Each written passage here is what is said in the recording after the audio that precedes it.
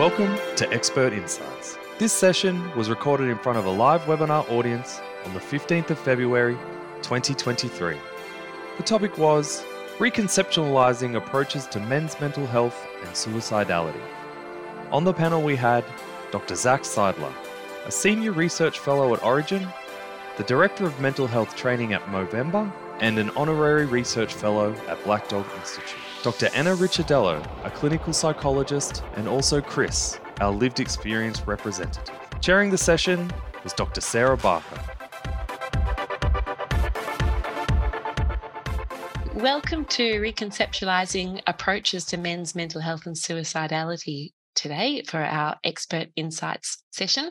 I'm Sarah Barker. So I'd like to begin with an acknowledgement of country. So Black Dog Institute would like to acknowledge Aboriginal and Torres Strait Islander peoples as Australia's first people and traditional custodians. I would particularly like to acknowledge the traditional owners of the land where I am today, and that's the Wurundjeri people. I'm in Naarm or Melbourne, and I extend that respect to the traditional owners of all the lands from where we're gathering today. We value their cultures, identities, and continuing connection to country, waters, kin, and community, and we pay our respects to elders past and present, and we're committed to making a positive contribution to the mental health and wellbeing of Aboriginal and Torres Strait Islander people across Australia. So to begin, I'd love to introduce our panel. So we have Zach Seidler, Anna Ricciardello, and Chris as our lived experience representative. Zach, can I ask you to introduce yourself, please? That list is far too long. I should have cut that down. Apologies. Affiliations get a bit over the top after a while. Lovely to be here, everyone, and thanks for having me, Sarah. My name's Zach Seidler. So as this list suggests, I wear a couple of hats. My main one at the moment is actually a moustache. I work for Movember, which is the global men's health organization, and I run their mental health work, ensuring that we are tackling the male suicide issue the world over. It's very lucky to work globally with them. I also work as a researcher at Orygen at the University of Melbourne. I'm also an honorary research fellow at Black Dog. So hence why I'm here in many ways. And in my spare time, I do clinical work as well to make sure that I'm actually tapping into what's happening on the ground. Yeah, that is important. Yeah, great, Zach. And thank you so much for being here today. Anna Ricciardello, would you like to introduce yourself? Yes, thank you, Sarah. Well, look, mine's much shorter than Zach's. I'm a psychologist based in Melbourne and currently working on the ground as a private practitioner where I mostly see adults. Terrific. Thank you, Anna. Thanks for joining us today. And Chris, could you share a little bit about yourself with us? Yeah, thanks, Sarah. It's a little bit of background because of the lived experience. I'm a teacher of 42 years, taught both primary, secondary, boys and co-ed. I was a coordinator for 25 years, and my last role was head of wellbeing. I retired 5 years ago, and in that time I've just basically spent time looking after myself and I love my gardening, love my wine, love my sport. I've been involved in a footy club and a cricket club I'm a life member of both, so engaging with both adults and teenagers. And one of the funny things is when you're front out in a cricket game and you're playing and you've got a Year 9 kid in your side that you're his coordinator, but he sort of comes up to you and does high fives with you, Chris. It sort of adds that sort of personal part of it. I've got 4 adult children and grandkids, so it's pretty full on, and I just sort of love the opportunity, and Black Dog has given me that opportunity to give back in being able to speak with groups like Men's Sheds, Rotary, etc. Thanks, Chris. We really appreciate your expertise that you'll share with us today and your story. Thank you. Thanks for joining us. So let's make a start. So, Zach, how common are men's mental health concerns in Australia, and which are the most? This is more complex a question than you might think, Sarah. And so I'll start with the simple statistics, which is to say that anxiety is, according to prevalence rates, the most common mental health issue that is experienced by men in Australia. It's about 1 in 5. And that goes up to about 1 in 7 or so when it comes to depression, which is the second most prevalent. Nonetheless, my career has kind of really been focused on getting to the bottom of the fact that there is this paradox, we call it the gender paradox, between the suicide rates and the prevalence rates of mental ill health. So when you start to look at them, you go, oh, okay. So according to these statistics, men are experiencing far less distress in our community than women are. And then you look at the suicide rates and it's 75% male. And when you break that down, within Australia, that is 7 men a day who take their own lives. And that is, across the globe, a man a minute. So I want to call out from the very outset a big thank you to Chris and to everyone here with lived experience or living experience. I'm sure that, I'm not the only one who works in this field because of my lived experience as well. There's often a massive overlap here that brings us into this work, but we can't do what we do without those voices. So when it comes to that idea of the paradox, we start to go, is there actually something that we're missing here? Is there a silent epidemic, as we say, in the field? And what's becoming increasingly obvious working clinically is that there are a few different barriers that are stopping men from potentially being diagnosed and therefore are leading to that discrepancy in results. And one of those reasons is help seeking. Men are far less likely to seek help. And at the moment, there's been a really long narrative about the fact that this is men's fault. And it's a really, really, really, really unhelpful and deeply problematic stance. And, in no other field do we say, oh, you're the patient, you're the problem. Like that just doesn't happen. So we're working towards ameliorating that. And then the second thing is measurement, which is to say, I've worked, and my colleague Simon Rice created a scale called the Male Depression Risk Scale, which is where if you go in and, anyone who's gone to see a psychologist or a GP or a psychiatrist is going to get an everyday measure when they walk in, an assessment to see how they're doing. And they'll be given something like the K10 or the DAS-21. They all kind of look the same. Some are a bit longer or shorter. And what we see is that when you give most men these scales, they don't actually know what they're doing when they're scoring it. They go, that's not me. I don't experience that. What's hopelessness? What are all of these words? The Male Depression Risk Scale, and there are some others in this field, actually start to include different expressions of distress, being irritability, frustration, anger, violence, substance misuse. When you start to add those in and you give men and women those same scales, you actually start to see parity in the experience of depression and anxiety amongst our community. So it's not that it's not happening, it's that we're actually not looking in the right places. Long answer. Yeah, and it's distress being expressed differently. Yeah. Okay. And there's a lot around masculinity, which we can get into later on, that kind of means that certain behaviors are condoned and others aren't. And Chris was talking about the sporting world. Roger Federer is allowed to cry whenever he wants on the tennis pitch, but it doesn't really allow it in any other setting. So we're working to break that down and allow men more opportunities to reach in and express the vast, diverse experiences that they have. Thanks, Zach. So, Chris, what kinds of things do you think tend to contribute to mental health concerns and suicidality in men? There's so many. It's a gamut. I'll just pick up on one point that Zach just made then in regards to, Roger Federer being able to cry. If you look at different sporting events, whether it be a success, whether it be a failure, as in a loss, whether it be retirement, I think there's more accepting of that situation, but there is still that general sort of look at males and not showing their emotion because it's just not what you do. But at least it's starting to happen. And I think that's sort of helping with regard to that. The types of issues, I just think male pride's one. Zach mentioned masculinity. It's the expectations that you have. And I look at it in some ways as cultural, and the fact that we are a multicultural society. My dad was Irish, the Irish background, and his sense of the Irish was you had to provide for the family.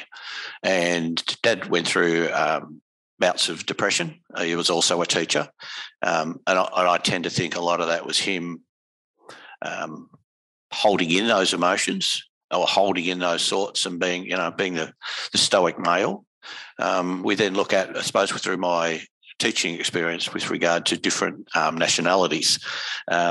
You've got your Italians, your Greeks, your Lebanese, the different countries from within Asia that sort of are here as well. And then the latest group to be here is the Sudanese. And we look at issues that the community are facing with regard to their young, and creating issues for themselves and for their community. And yet, like most issues, we know it's a very small minority of the Sudanese people. So there's each of the other groups I've mentioned. Thanks, Chris. Zach, what does the research say about the things that contribute to mental health concerns and suicidality in men? Yeah, and I agree with Chris that there is a gamut, and I think that it's just to couch this whole conversation in what we term masculinities, which is that within each man, within each moment, there are constantly contradicting and constantly shifting ideas of what it means to be a man. And so I'll go out and I'll have a beer at the pub with my mates and then come home and watch a Disney movie and cry with my daughter. These things can coexist and can contradict one another, and that should be allowed and is important because we are complex beings.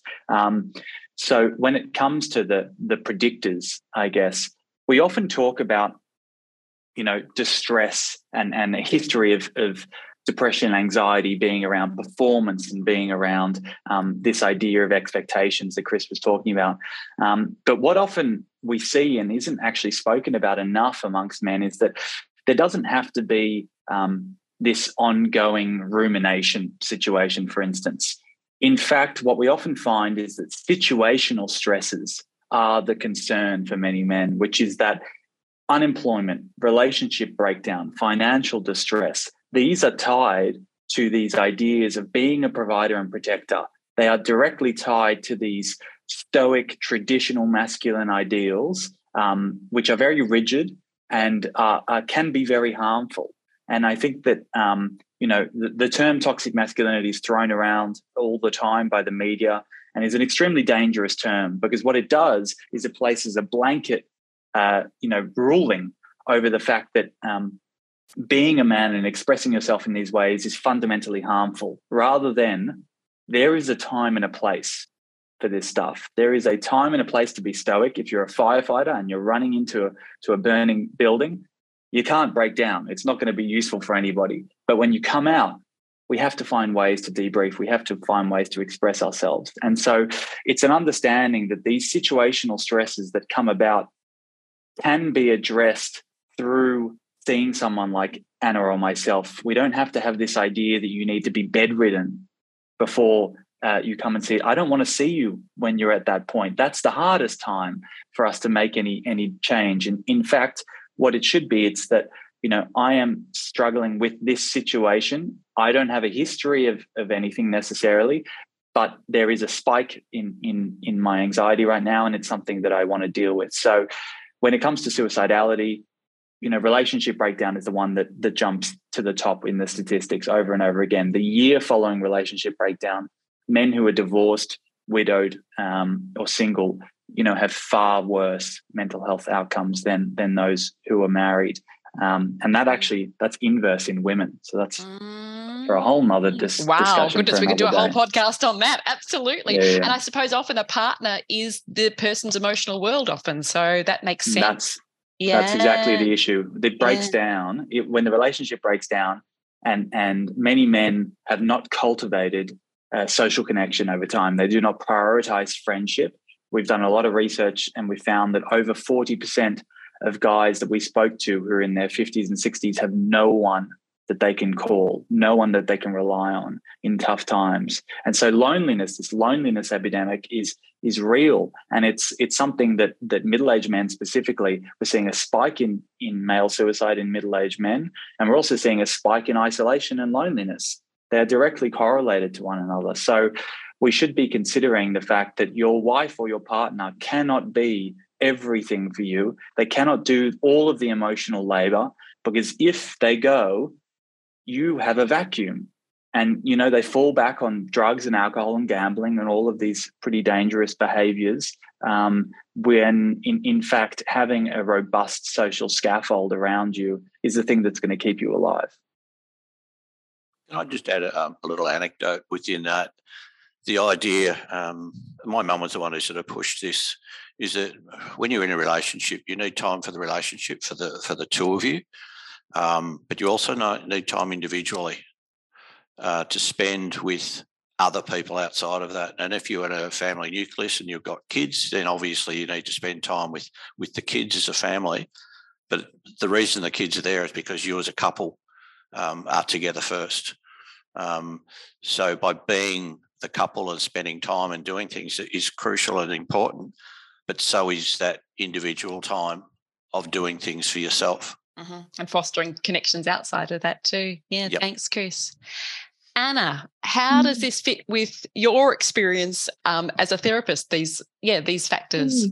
Absolutely. I think listening to Zach, I'd certainly agree. Like relationship difficulties and challenges are one of the main presenting stresses that I see when working with males. And I think it's very tied up in identity and like you were saying, Zach, that shifting between how do I be a dad and then a mate and what that might look like. So, I see a lot of issues about navigating identity within a committed relationship or navigating identity when you start a family or the different changes that might happen in a relationship. And most certainly relationship breakdowns are quite significant in terms of distress.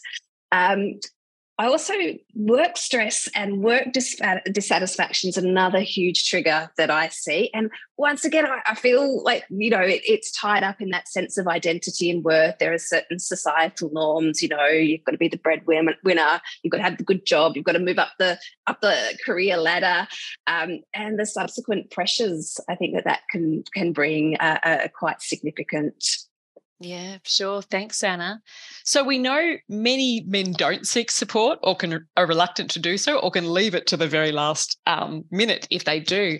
What are some of the barriers for men to engaging in mental health support? Chris, I'll start with you. For me, male pride stands out. And again, that can vary from culture to culture, but male, to me, it's inbuilt as far as that pride that I need. If I open up or if I share my feelings. The second one is avoiding emotions. As I think Zach made reference before, as far as, going having a drink, and because of my involvement with cricket clubs and footy clubs, you've sort of got that telling stories, telling yarns, having a laugh, all that sort of stuff. But not too often people are sharing issues that they're facing, relationship issues or whatever, financial issues. The other one is society's expectations, and it can be implied, not necessarily outwardly said. Yeah, great. Thanks, Chris. Anna, what do you see as reasons that men perhaps don't engage? Yeah. Look, I think there are lots of barriers. Some are not necessarily unique to men, such as accessibility of services is a huge issue and financial constraints. But I do wonder if there's a greater stigma for men to seek support for mental health and wellbeing concerns. And I wonder if that sort of sits with Chris's experience of pride. I also, I think Chris has touched on this as well, that kind of general viewpoint that maybe men have less comfort levels or less language to talk about mental health and wellbeing concerns. And I'm thinking back to that was really interesting what Zach said, that we, the DAS 21, which we use so regularly, or the K10, is that the language isn't picking up the distress. I really wonder if our traditional therapy space is not well suited for everyone. Like a traditional therapy space is the two chairs looking at each other, lots of eye contact. Telehealth is the same. We're right there with one another. There's no movement. There's nothing like that. And I wonder if that can be quite daunting or unappealing for some people. And lastly, I do wonder, we know mental health practitioners the majority of us are women, and I wonder if some men would feel more comfortable if they could readily access male support. There might be some particular issues that they'd feel more comfortable talking to a male support. I know I regularly have women saying, no, I want to see a woman psychologist, and I wonder for males as well if that's a barrier to accessing support. Yeah, interesting point. Zach, thanks, Anna. Zach, what are the barriers for men not engaging? What does your research show? Bang on, everyone's on the money. There's a lot here, and I think that, Anna, as you said, the notion of the therapeutic model itself, what therapy looks like, how it's been created, it is largely a feminized model. It was created from two misogynistic guys who were trying to treat female hysteria, and it kind of just continued. And so, my clinical practice looks very, very different. I play pool, or I play table tennis with the young guys, especially that I'm seeing. I got Rubik's cubes and balls to throw at the wall, and the chairs don't look directly at each other because, as we know, and we talk about this a lot at Movember, shoulder to shoulder activities are much more male friendly than face to face in some instances. It's really important, though, that we don't get caught up in generalizations here, because there are plenty of men who are very good at this, and there are some who have great mental health literacy, who have the words to describe their emotions. They often say that they had 3 sisters growing up, for instance, and so they worked out what was going on. But I think that it is for those 15-20% who do struggle that we need to have other options. And Anna, I can speak to the idea around male and female clinicians. We would love to have more choice, full stop. I think that is a necessity. The number of male psychologists is actually decreasing year on year, despite there being supposedly a policy push for more of us. I was one of, there were 25 in my course, and I'm the only guy. And there are serious issues around how, men are included in the program. But it's also whether or not it's actually promoted as a profession. The caring professions are not suggested to be a male-friendly place. And so what we know from men, though, is that they want the choice. There are certain circumstances where they have, male-centric issues that they want to speak about, but largely 60% in our research didn't have a preference. 21% preferred to see a woman, and 19% preferred to see a man. Again, there's a lot in there around a maternal feeling, especially amongst young men who wanted to see a woman, and the idea around there being a condoning of emotional expression amongst men and women in that relationship, whereas it's not necessarily always that easy. There's a lot of posturing when it comes to male discussions. But the key barriers, I think, are systemic in many ways. We've spoken about money and availability and all of that, but it's also around the fact that, the system, the way that we advertise, like the vast majority of websites that I've seen in this country, let alone the number of waiting rooms that I've been into. We did a study of 50 psychology waiting rooms, women's health magazines. That's all there is. So a guy comes in, they sit down and they go, oh, well, this isn't for me, I'm out. And think about couples therapy. You come into a place where you're supposed to be equals, and it's the same with fathers when they go into maternity wards. They're not welcome. And that really sets everyone up for failure, I think, in many ways. So we need to start to, whether it's gender neutrality or otherwise, we don't need to reinforce the binary here. But what we do need to do is start to think with men in mind, because more and more men are being told to talk, they're being told to be vulnerable, and they're putting up their hands and they're saying, I'm ready to go. And the system and the practitioners are not ready to listen. And I think that is a serious concern. Yeah. Okay. Thanks, Zach. So, Anna, challenges with engaging men in therapy. Yep. I think in my practice, I probably see two main challenges. And Zach, I really take your point on we're kind of speaking in generalizations here, aren't we? But I think the initial challenge is sort of that getting through the therapy door, so to speak, that initial engagement, that initial referral point. In my practice, I see far fewer men than women.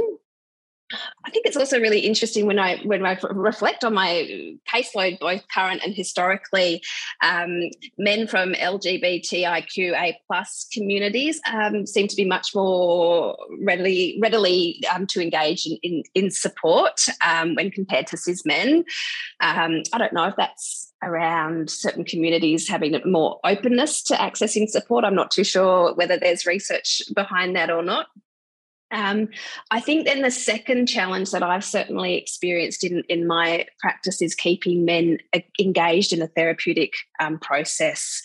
And my sense is that there could be a range of reasons for early disengagement, from whether it's stigma to, attend regular appointments. Readiness to change could be a factor as well.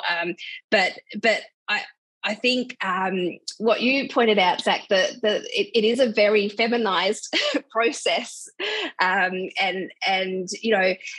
trying to navigate that and reflecting on my own practice in terms of ways that, I mean, we do this for every client we see. How can we be flexible to the client's needs and recognise what they might require from us, and that flexibility then becomes really, really important. Yeah, great, Anna. Chris, how can we better engage men in mental health support then? What are your ideas?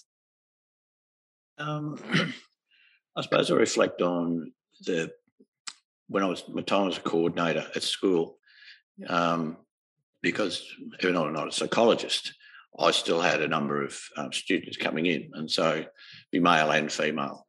And so it's really just that ability to engage with them, to listen to them. And I suppose it's sort of that we had a program for boys. It was called Being a Man. We had a number of different programs and people presenters and that's the stuff. By the end, we had staff doing it, but we had a program written by Michael Colling, and it was just made such a difference, the content and having the people running it. And it was just for a group of boys. We're talking anywhere between 10 and 15 boys at the one time. So it's that thing of engaging with them. And I also sort of think with my involvement with footy clubs and cricket clubs, because there are certain cultures and there's language used incidentally that coaches are not really aware of. So I think I think it's important to engage within sporting clubs as one area, because we're looking at young males, and we know that they're influenced by the influencers on TikTok, Snapchat, whatever, all the different social media platforms. So we're already, in a sense, society's up against it with that, because kids are impressionable. So I think within the context of school, and it's not just starting in secondary, it's also in primary. So whatever program that people can incorporate, use to engage boys as much as possible and young men. Mm-hmm. Yeah, and increase mental health literacy and language around that. And yep. Great. Thanks, Chris. So, Zach, your research has shown it's vital that we consider not just masculinity, but different kinds of masculinities in responding to men's mental health concerns and suicidality. How do we break this down in therapy with men? What do we do? How do we do this? Great question. So, something I prepared earlier. There's the past couple of years I've been working on a training program called Men in Mind, which is focused on ensuring that mental health practitioners and Chris, further down the line as well, we are hoping to engage with teachers and the broader. I've had people from Victoria Police reach out, from Centrelink. The places where male distress arises is not typically in the therapy room. That's the spiky end, and I think it's really important to understand the full gamut of distress and the fact that it it manifests differently, as I said, and also arises in many different places and spaces. But when it comes to breaking down these masculinities and the way that this training program that I've created for mental health practitioners considers this topic is around the backpack, which is that, men love, and the research is clear, whether it's humor or metaphors, there are many different ways to communicate with men in ways that engage them. And so I use metaphors a lot, and this idea around a backpack full of bricks, and this idea that they are carrying around really heavy, useless objects with them most of the day, and it burdens them. And I think that it's really key to link that idea of burden to men's mental health, which is that the vast majority of issues that we encounter, whether it's clinically or in the research, are linked back to this idea of burdensomeness. That's a key reason that men don't show up. It's a key reason that they don't continue engaging with therapy, because that idea that their needs are now centralized, that they are paying to look after themselves when they have a family back home where there might be financial difficulties. And so when it comes to male suicide, what we often find is that there is, I've done interviews with plenty of survivors of suicide attempts. And what we've found is that those men who have attempted have felt that their families are better off without them. And so what's required is a really, keen eye, a close look at what is the way that they are relating with people around them. What are these ways of being a man that they believe are central to their success in life in many ways? And how are they actually serving them? Are they supporting their growth, their progress? And what I always do, it's this idea of leveraging masculinity to your advantage. Central to masculinity is self-betterment, is self-development, self-improvement. It's everywhere. There's the wellness industry for women, and then there's the self-improvement industry for men, which is like get ripped, eat steak all the time, take ice baths. The list goes on and on. Mm-hmm. And so I try to do this thing where we're not going to throw the baby out with the bathwater. We're going to use what they love. We're going to use a language that makes sense to them. But I'm going to just manipulate it a little for my own advantage here to try to get them to connect with this thing. So take a risk on therapy. It's the greatest risk. You want a challenge? You want to do an ice bath? Trust me, therapy can be more painful. We can find a way. So trying to understand that there are ways to break this stuff open and then put it back together, and showing them that you've done it before, you've understood it.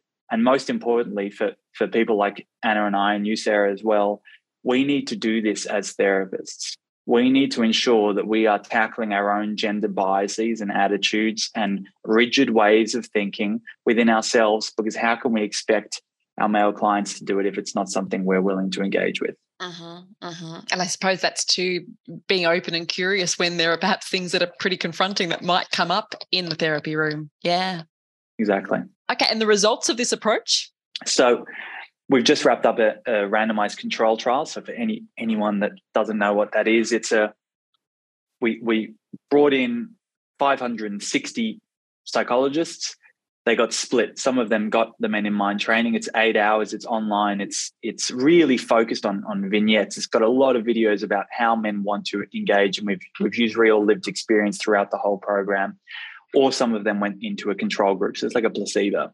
And what we found is that at 12 weeks follow-up after the training, these clinicians had significant increases in competence and confidence in working with their male clients. And what we also found, we actually did voice recordings and video recordings of the clinicians. It kind of freaked them out, where we gave them a male client screaming at them, for instance, because we do a whole module on anger and the fact that anger is something that, many clinicians feel extremely uncomfortable with, but many men, that's just how they express their emotions. There's no violence that is going to come with that. You obviously want to be safe in certain circumstances, but anger has to be allowed in the room. It is an emotion. It exists. It's real. And so I often talk about this idea that, a wife comes home and is, talking to her husband and asks, how was your day? And he goes, oh, it was shit. And he says, 15 words or something. And then she comes into therapy, and I've had so many of these instances.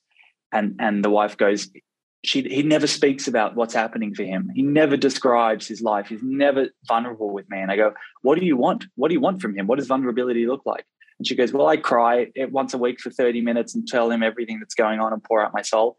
I'm like, well, he just told you how he felt. It was shorter, sure, but he expressed what was happening and you completely overlooked it.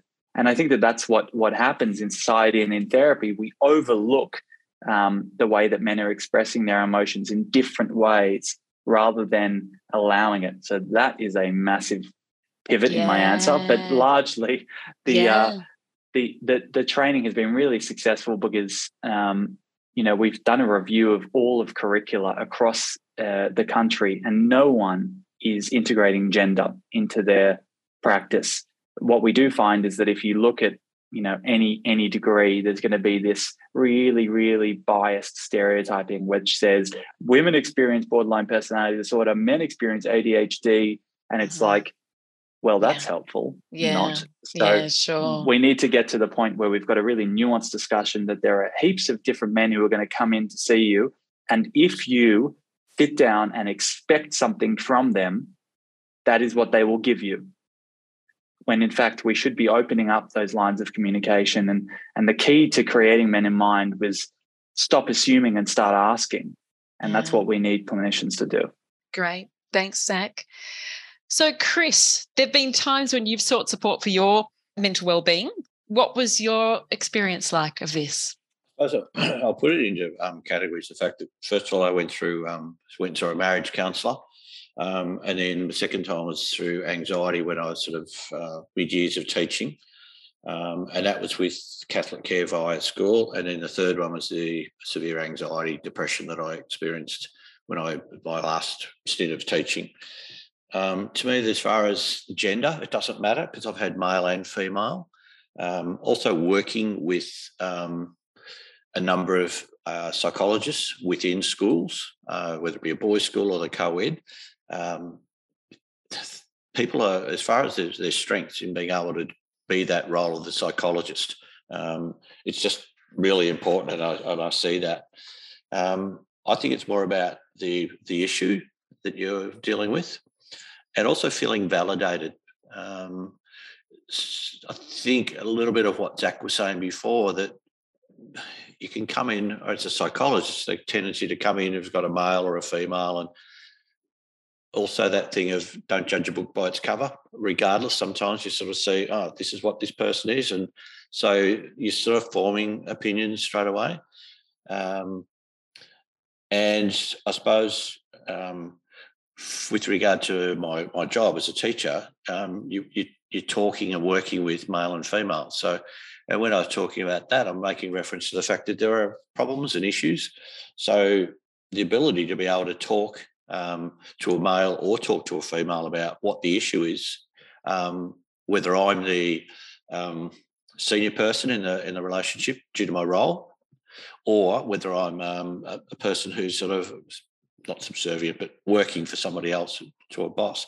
So I think it's really important that it shouldn't make any difference whether it's male or a female, but I know it does for some people. I suppose once you're committed to it, there's easy access to it, regardless. So you regard with online these days, it's not as hard for people to actually access something. As far as within a work situation, I mentioned before with Catholic Care, we had a situation within the school where any member of the staff or their families could access Catholic Care, and it's completely independent and private. And then also when I saw my last situation where went engaged with a psychologist, that was through my GP. When I look back, it was quite funny because my GP just got up and said, "I'll be back in a minute, Chris." 2 minutes later, he's come back. "Chris, Charles, Chris." Okay. So it was a whirlwind, but my head was already spinning anyway. And what were the things that, But I found with Charles, one, he listened to me. heard what I was saying, tried to put it in context. He also tried to normalise it, that what I was experiencing was what other people have experienced and will experience, and that there is a way out and there's a way forward. Also having some strategies and then following up with those strategies as a link via email. I just found that was, I suppose, being a teacher, a little bit of homework. Yes. But also when you're in session, you're trying to take things in. I mean, I've just been writing notes as I've gone through, which is part of my DNA. But when you're in the session, you don't always take on board. There are certain things or links or whatever else. So having that follow-up email of putting that in information there, even if it's just dot point for the strategies, it helps because it sort of knows that it's not just that 45 minutes or hour session. The psychologist has thought about you afterwards as well to follow up with that. And I'll just add there, one of the things that I think is important is that psychologists, if people fall through the traps or don't re-engage for a session, that sometimes just by sending them an email, doesn't have to be anything too elaborate. It's just offering support and saying, we're still here, and if you tried this, I hope things are working out. Please reach out if we can help at all. So that might help that if men do disengage, just help show that care and show that, there's that interest and, other possibilities, maybe other links or things they could, continue with. And it could be part of what you were doing within the session, but even if I suppose what I'm getting at is if they don't re-engage and you may have booked in another session or whatever, and as a psychiatrist, you feel there is a need, that you're at least putting your hand out where you're offering that support. Sometimes there are people who need that. And I just know within my role as coordinator, you knew you had to catch up with certain kids.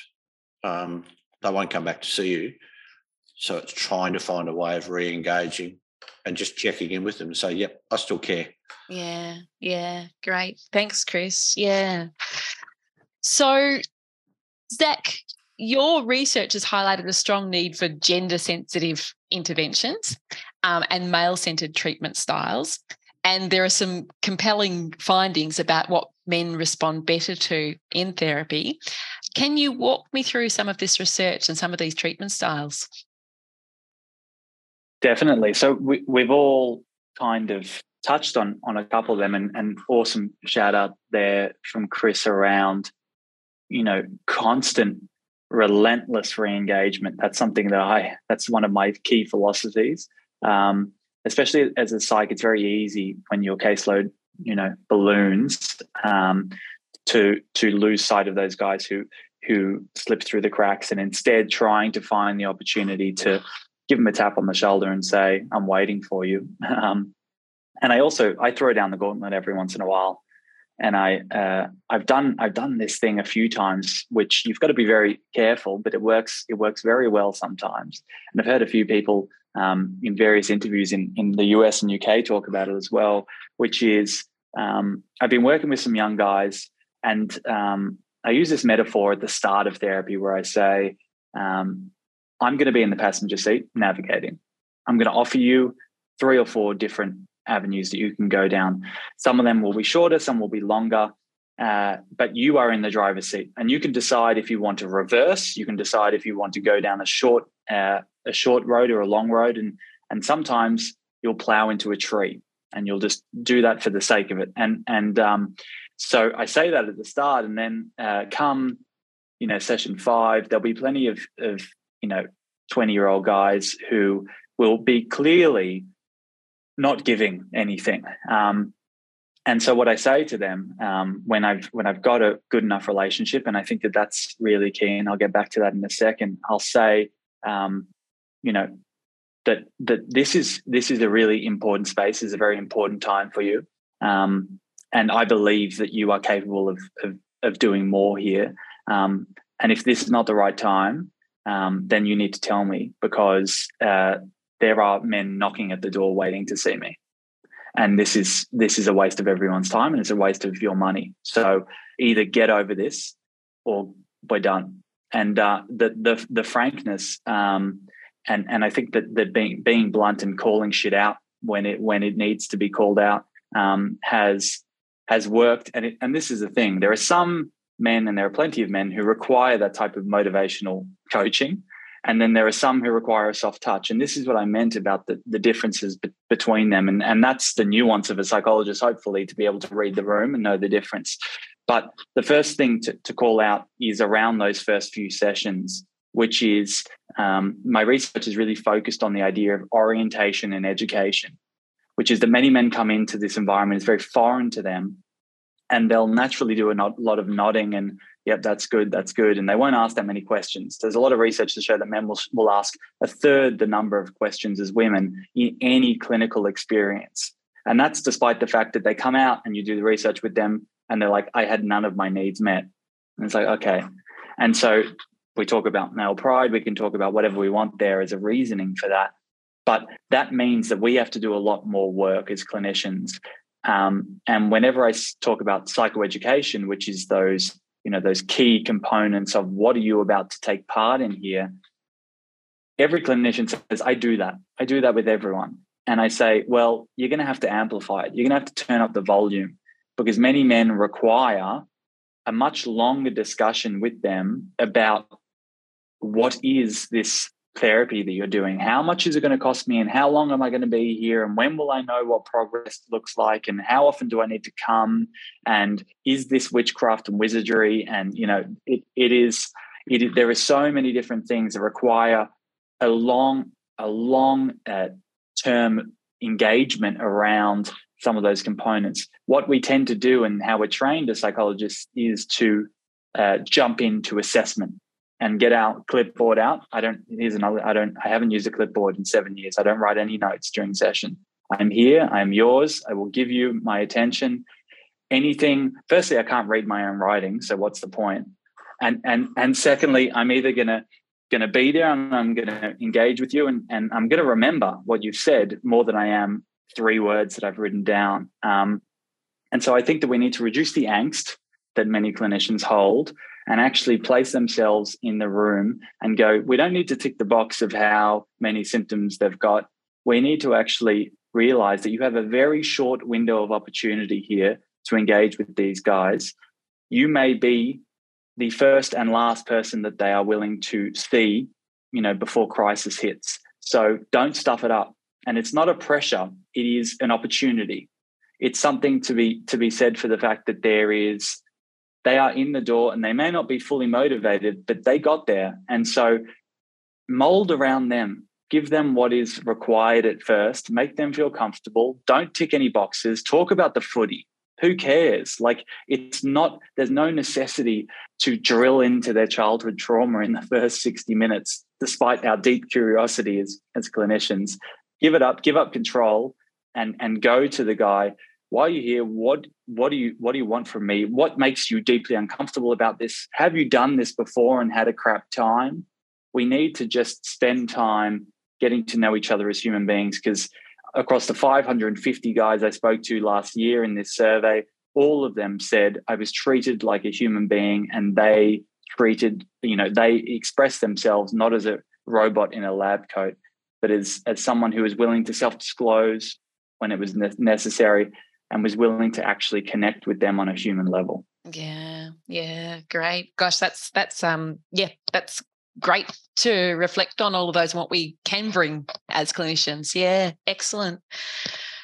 Okay, so based on your research, you're advocating for this different way of approaching men's distress. The Men in Mind training, can you tell us a little bit more about this? Which clinician groups can access it? How to, for those that might be interested in our audience? For sure. So it is about to be made available to everyone in Australia. We're just wrapping up and sending out the results to this journal, but we have a sign-up page, which is meninmind.movember.com or movember.meninmind.com. And it is, I've already seen 11 signups while I've been sitting on this call. So good on you, everyone. Please share the love. And it's self-paced training. It's got 45 videos inbuilt into it. We've got lots of worksheets. It's very reflective. It wants you to consider, I've worked with trained a lot of female clinicians who have come from a history of domestic violence, for instance, in their lives, and their father was domestically violent. And they haven't actually interrogated the fact that when a young male client gets angry in session, they shut down as clinicians and they feel extremely unsafe. When, if I'm sitting in the room, I'm like, that doesn't even touch the sides. That type of anger I don't see it as threat. And so we need to start to understand some of our proclivities and where this stuff comes from. And then I delve into in much greater depth, 2-3 hours worth on how depression looks different in men, about how to engage with men in that way, about what suicidality stages look like amongst guys, and how to connect the dots. So it is, one hopefully of a suite of different courses that are going to be rolled out, because this is a very complex, I was saying yesterday at Movember, it's a very strange place to be when you're considered a specialist for 50% of the population. Yeah.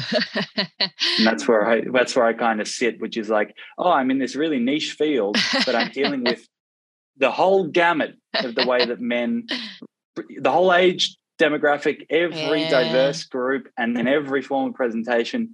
I'm not a specialist, I'm a generalist. Yeah, sure. So how can practitioners sign up to that? That's on the website, and I'm now going to look at it to make sure that I get it right. Terrific. It is meninmind.movember.com.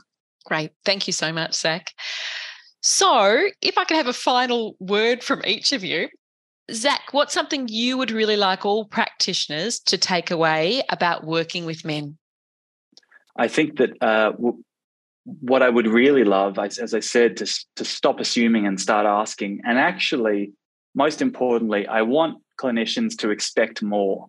I want them to expect more from men, because men have a lot more to offer when you open up the idea of what they are capable of. And so starting to expect more and offering that same idea of potential to the men themselves, rather than saying, oh, you're a guy, it's highly unlikely you're going to be able to express your emotions, so let's just talk about this for now. Let's offer them the ingredients and they'll bake the cake. Brilliant. Thanks, Zach. Anna, what are your top tips for working with men? I think it's, I mentioned earlier, be flexible. I really quickly, I remember early on in my work when a male client told me straight away, I'm here for 3 sessions, give me some strategies. And that completely changed the way that I worked. And I think it taps into that, the don't assume, ask, what was this individual's expectation of how therapy looked? And, that enabled me not to get out the clipboard and do the assessment and the background. We went straight into the work. And that's I'm now really mindful, not just working with men, like Zach was saying, it's got to be nuanced. It's about collaborating my style of therapy to suit the individual's needs. And so for me, it's that flexibility. It's from the outset going, what is it that you want, asking, and then mediating. And I think I'm going to steal you. Was it the navigator seat, Zach? I think I'm going to steal that analogy of, okay, you might want 3 sessions, but there might also be a longer road as well. But are you ready for it or not? And I think I'm going to steal that analogy. Thanks, Zach. It's a beautiful analogy, isn't it? I love it too. Really powerful.